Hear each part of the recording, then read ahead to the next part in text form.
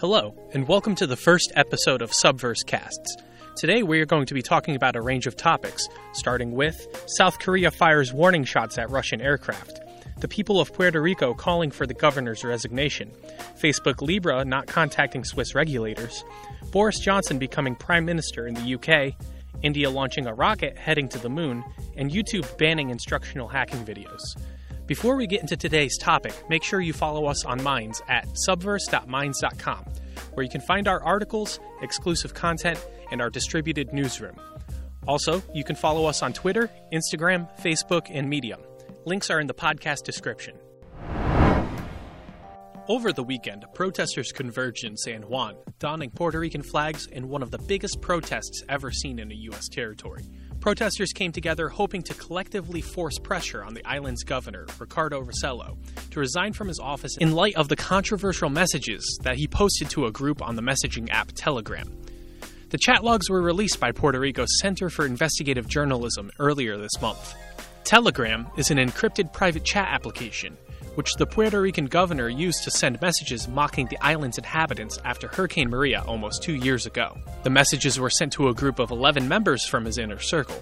This comes amid the U.S. territory attempting to recover from a 13-year-long recession, as well as restructuring after procuring close to $70 billion in debt. The demonstration in San Juan followed an announcement made by Governor Rossello, where he stepped down as leader of the island's Democratic Party.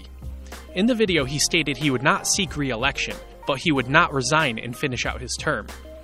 The announcement was made in a 4-minute-long Facebook video in which he also agreed with the right of the people to protest, and he said he's willing to confront impeachment. Impeachment proceedings have already begun in Puerto Rico's legislature. In the Facebook video, Rossello acknowledged making mistakes for which he has apologized in the past, but did not offer any new apologies about his comments. The announcement resulted in more anger from his critics, which further drove the mass response in the streets. Following the governor's announcement, protesters blocked the entrance of a government building in Guaynabo, and while the governor was able to escape, other lawmakers from his party were stranded. The protesters began to disperse after hours of riot police using crowd control devices such as tear gas and pepper spray. While the police have defended the crippled infrastructure in government buildings across Puerto Rico, reports indicate that up to 1 million protesters may be expected in the streets across the island territory throughout the coming days. The choice for the governor to not step down was not only met with criticism from demonstrators, who have been protesting in the street for 11 consecutive days, but also with top government officials. One official, Geraldo Portela, who is Principal Investment Officer, President of Puerto Rico's Economic Development Bank, and Executive Director of the Housing Finance Authority, submitted a resignation and spoke Sunday about Rossello's decision to not step down, stating, quote, "Unfortunately, the events in the recent weeks, including the attitudes reflected in the comments of officials and advisors of the current administration, do not match my values and principles," end quote. The current demonstrations against Rossello could potentially damage the already fragile economy of the island, with the upheaval deterring at least 4 cruise liners from making berth over the weekend. Thousands gathered for another wave of protests dubbed the Marcha del Pueblo, or the People's March, where protesters are expected to virtually halt all activity in San Juan, as well as block main travel access through the Las Americas Expressway. Last month, Facebook announced its intention of releasing its own coin on the blockchain, along with a council of other companies. The response has been varied, with many voicing concern over the company's previous scandals relating to data privacy. The announcement of Libra included information that the conglomerate of companies involved will be meeting and running the coin out of Switzerland. However, Facebook has yet to contact Swiss regulators about registering the cryptocurrency project. Just last week, Calibra chief David Marcus vowed to work with lawmakers during his testimony in front of the Senate Banking Committee. The committee sought more information on how a privately owned currency could affect U.S. economics. During the hearing, Marcus said Calibra will be operating out of Switzerland, stating, quote, "For the purpose of data and privacy protections, the Swiss Federal Data Protection and Information Commissioner will be the Libra Association's privacy regulator," end quote. The head of communications at the Swiss Federal Data Protection and Information Commissioner, or FDPIC, Hugo Weiler, told CNBC, quote, "We have taken note of the statements made by David Marcus, chief of Calibra, on our potential role as data protection supervisory authority in the Libra context. Until today, we have not been contacted by the promoters of Libra. Weiler added, quote, "We expect Facebook or its promoters to provide us with concrete information when the time comes. Only then will we be able to examine the extent to which our legal advisory and supervisory competence is given. In any case, we are following the development of the project for public debate."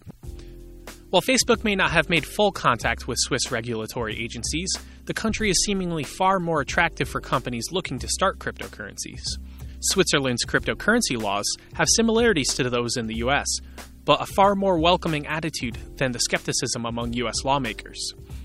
In both countries, laws allow digital currencies and exchanges, protect citizens from illicit activities such as laundering and exploitation, utilize existing financial legislature in conjunction with cryptocurrencies, and are still open to finding the best way to regulate digital currency. However, Switzerland chooses to have flexibility in terms of governing new types of currency, attempting to take a far more case-by-case approach to how ICOs and cryptos are regulated. President Donald Trump used Twitter to speak about Bitcoin, taking a far more regulatory stance, stating, quote, "I am not a fan of Bitcoin and other cryptocurrencies, which are not money and whose value is highly volatile and based on thin air. Unregulated crypto assets can facilitate unlawful behavior, including drug trade and other illegal activity. Similarly, Facebook Libra's virtual currency will have little standing or dependability. If Facebook and other companies want to become a bank, they must seek a new banking charter and become subject to all banking regulations, just like other banks. While Calibra will still have its share of obstacles when it comes to the volume of criticism it receives, the lack of contact with Swiss regulators may become another hurdle before Libra's launch in 2020. Earlier on July 23rd, South Korea reported that it fired a series of warning shots at Russian military aircraft that it claims violated its airspace, in what is one of the first incident of its kind between the two nations. This comes after a report that Chinese aircraft had entered South Korean air defense identification zone off its southern coastline earlier in the day. According to officials in Seoul, there were 3 Russian aircrafts that entered its airspace, including 2 Tu-95 bombers and an A-50 airborne early warning and control aircraft. The aircraft were initially picked up on South Korea's air defense identification zone along its eastern coastline, before the South Korean Defense Ministry stated that the A-50 aircraft entered its airspace. According to one ministry official, who requested to stay anonymous due to ministry rules, South Korean F-16s were quickly scrambled to the location and fired a total of 10 flares and 80 rounds from machine guns as warning shots in an attempt to deter the aircraft. The Defense Ministry stated that Russian aircraft proceeded to leave the area for a total of 3 minutes, but subsequently returned to South Korean airspace for an additional 4 minutes. South Korean fighter jets responded by firing 10 more flares and 280 rounds in addition to the first encroachment. The act comes as the first time that a foreign military aircraft has violated South Korean airspace since the end of the Korean War, according to South Korean officials. Chung Wee-young of the National Security Office of South Korea responded to the encroachment on South Korean airspace to Nikolai Patrushev, the Secretary of the Security Council of Russia, by suggesting their council assess the incident, stating, quote, "We take a very grave view of the situation, and if it is repeated, we will take even stronger action." The Defense Ministry responded to the situation by denying that South Korean jets fired any warning shots, but they did fly near Russian aircraft and performed, quote, "unprofessional maneuvers" in a threatening manner. The statement continued, adding, quote, "If Russian pilots felt there was a security threat, they would have responded. This is not the first time that South Korean pilots tried to unsuccessfully prevent Russian aircraft from flying over neutral waters of the Sea of Japan. The Japanese have also responded to the incident in protest to what they say is a Russian violation of Japanese airspace, and a South Korean violation for firing the warning shots. The island near where the incident took place are part of a Japanese claim, which they call Takeshima, and the South Koreans call Dokdo. Quote, "Takeshima is Japan's territory," stated Foreign Minister Taro Kono, referring to the South Korean-held islands. The Chief Cabinet Secretary of Japan, Yoshihide Suga, said in a statement that South Korea's actions were, quote, "absolutely unacceptable, given Japan's territorial claims on the islands." He also stated that Tokyo strictly objected to Russia and South Korea via separate diplomatic channels and strongly requested the prevention of such a recurrence. While the occurrence comes as a surprise to all involved, there's contention surrounding the territorial boundaries, what truly happened during the scenario, and what will happen next. Earlier this month, YouTube decided not to host instructional content for cybersecurity and how-to hacking videos on their ad-driven video platform. This move has been met with criticism by the InfoSec community, an industry that regularly practices sharing information on basic skills and the latest techniques for hacking and cyber defense. Although there are concerns raised over users learning ways to conduct malicious attacks, the educational aspect of the content also helps cybersecurity experts in understanding the angles hackers take in their attacks. YouTube recently updated their content policy to include instructional hacking and phishing content as harmful material, specifically by, quote, showing users how to bypass secure computer systems to steal user credentials and personal data. While YouTube does sometimes house hacking content that is specifically for nefarious purposes, there are channels specifically posting content known as ethical hacking, a term for probing for vulnerabilities in a professional manner to help ensure security. Noel Byte, a prominent ethical hacker on YouTube, received a strike on a video explaining vulnerabilities using a WPS pixie dust attack on Wi-Fi, which caused the content creator Cody Kinsey not being able to upload. The video was also removed from the platform. After members of the InfoSec community put pressure on YouTube, they reversed the decision and restored his channel's full functionality. Kinsey took to Twitter where he thanked those who came in support of the ethical hack and content, stating, quote, "Thank you to hundreds of angry nerds. YouTube has restored our videos, and our video on launching fireworks over Wi-Fi will be going up. I love this community. Thank you for supporting me, and stay tuned for more great stuff." YouTube claims that the removal of the video was actually a mistake, and the company has begun stating that their content policy has contained rules banning videos that encourage, quote, dangerous and illegal behavior, which also includes hacking since the beginning. A July 5th tweet from YouTube Insider stated, quote, "Our community guidelines have always had policies against videos that encourage dangerous or illegal activities, including those that instruct users on how to hack or phish others. This is not a new policy. There are exceptions for videos if the primary purpose is educational, documentary, scientific, or artistic. We enforce this new policy in the same way we do all our policies, and users can appeal if they feel a video has been removed mistakenly." Critics of the policy believe that ensuring ethical hacking instructional videos are accessible helps against the spread of malware and other nefarious hacks. Marcus Hutchins, also known as Malware Tech, a security expert who helped in thwarting WannaCry, a ransomware in 2017, spoke out against the banning of instructional hacking videos, stating, quote, "One has to ask, where would we rather have kids learn about computer security? A site like YouTube, where security professionals will steer them in the direction of a legitimate job, six-figure salaries, and strong ethics? Or a shady forum, where they will not only be exposed to crime, but criminals who believe that what they are doing is both legal and ethical?" YouTube's decision to remove instructional hacking content may seem like a step in the wrong direction, according to many in the InfoSec community, and they are yet to see the extent to which YouTube will go for moderating this type of content. India successfully launched their second lunar mission yesterday at Satish Dhawan Space Center in Sriharikota at 2:43 p.m. local time. Their mission, Chandrayaan-2, which translates to Mooncraft in Sanskrit, will land on the moon using the Geosynchronous Satellite Launch Vehicle. The Indian Space Research Organization, ISRO, is led by Dr. Kailasav Adivu Sivan, who called the event a historical day for space and science and technology in India. The launch was originally scheduled for July 15th, but was delayed just before launch due to a technical snag. The mission cost over 10 billion rupees, nearly 145 million US dollars, and marks many firsts for the ISRO. The scientific goal of this mission is to further improve the understanding of the origin and evolution of the moon. The lunar lander will land at the moon's south pole, which is the first of any spacecraft. The South Pole is believed to hold huge amounts of water ice on the floors of permanently shadowed craters. The spacecraft will also search for minerals on the moon and measure moonquakes. If they touch down successfully, they will join the United States, Soviet Union, and China to land a spacecraft on the moon. The mission is crewless, only consisting of an orbiter, lander, and rover.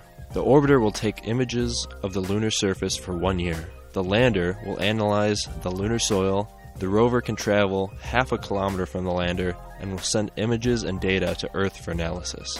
The 239,000-mile journey will take over 6 weeks, compared to the Apollo 11 mission 50 years ago that took only 4 days. India doesn't have a rocket powerful enough to propel Chandrayaan-2 to the moon, on a direct path, so the IRSO calculated a route using Earth's gravity to slingshot the spaceship to the moon in order to save fuel.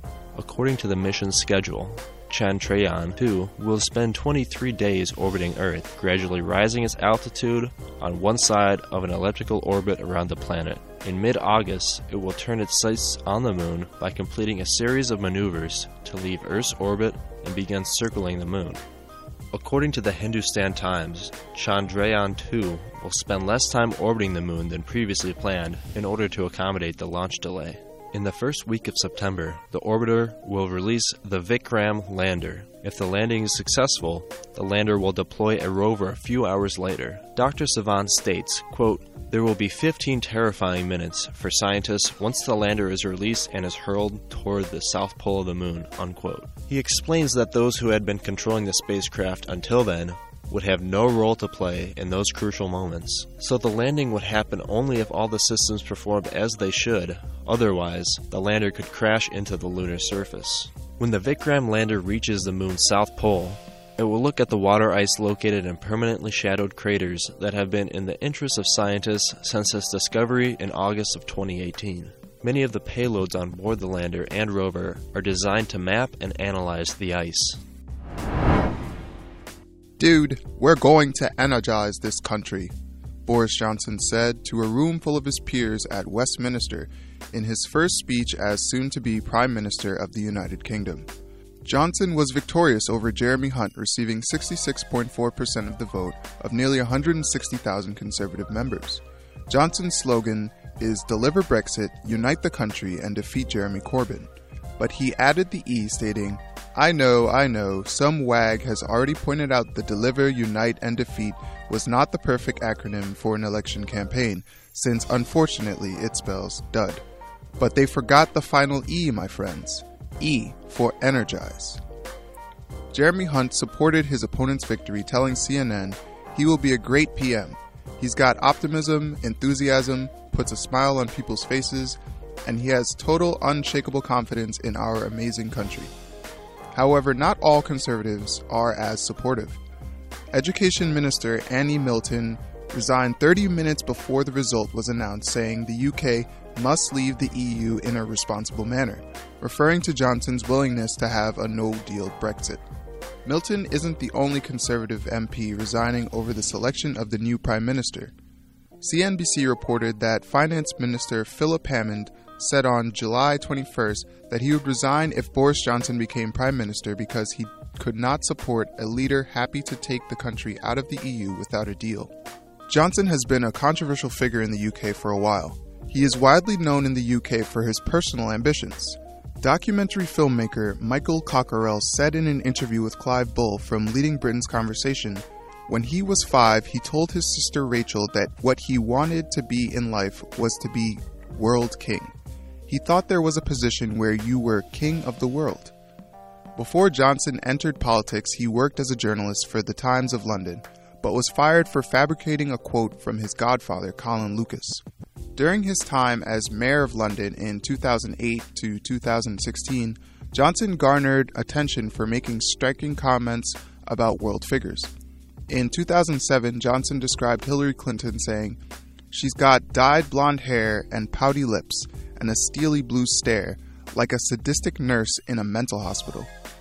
These comments were intended to announce his support, as he continued saying, "For all who love America, it is time to think of supporting Hillary, not because we necessarily want her for herself, but because we want Bill in the role of first husband."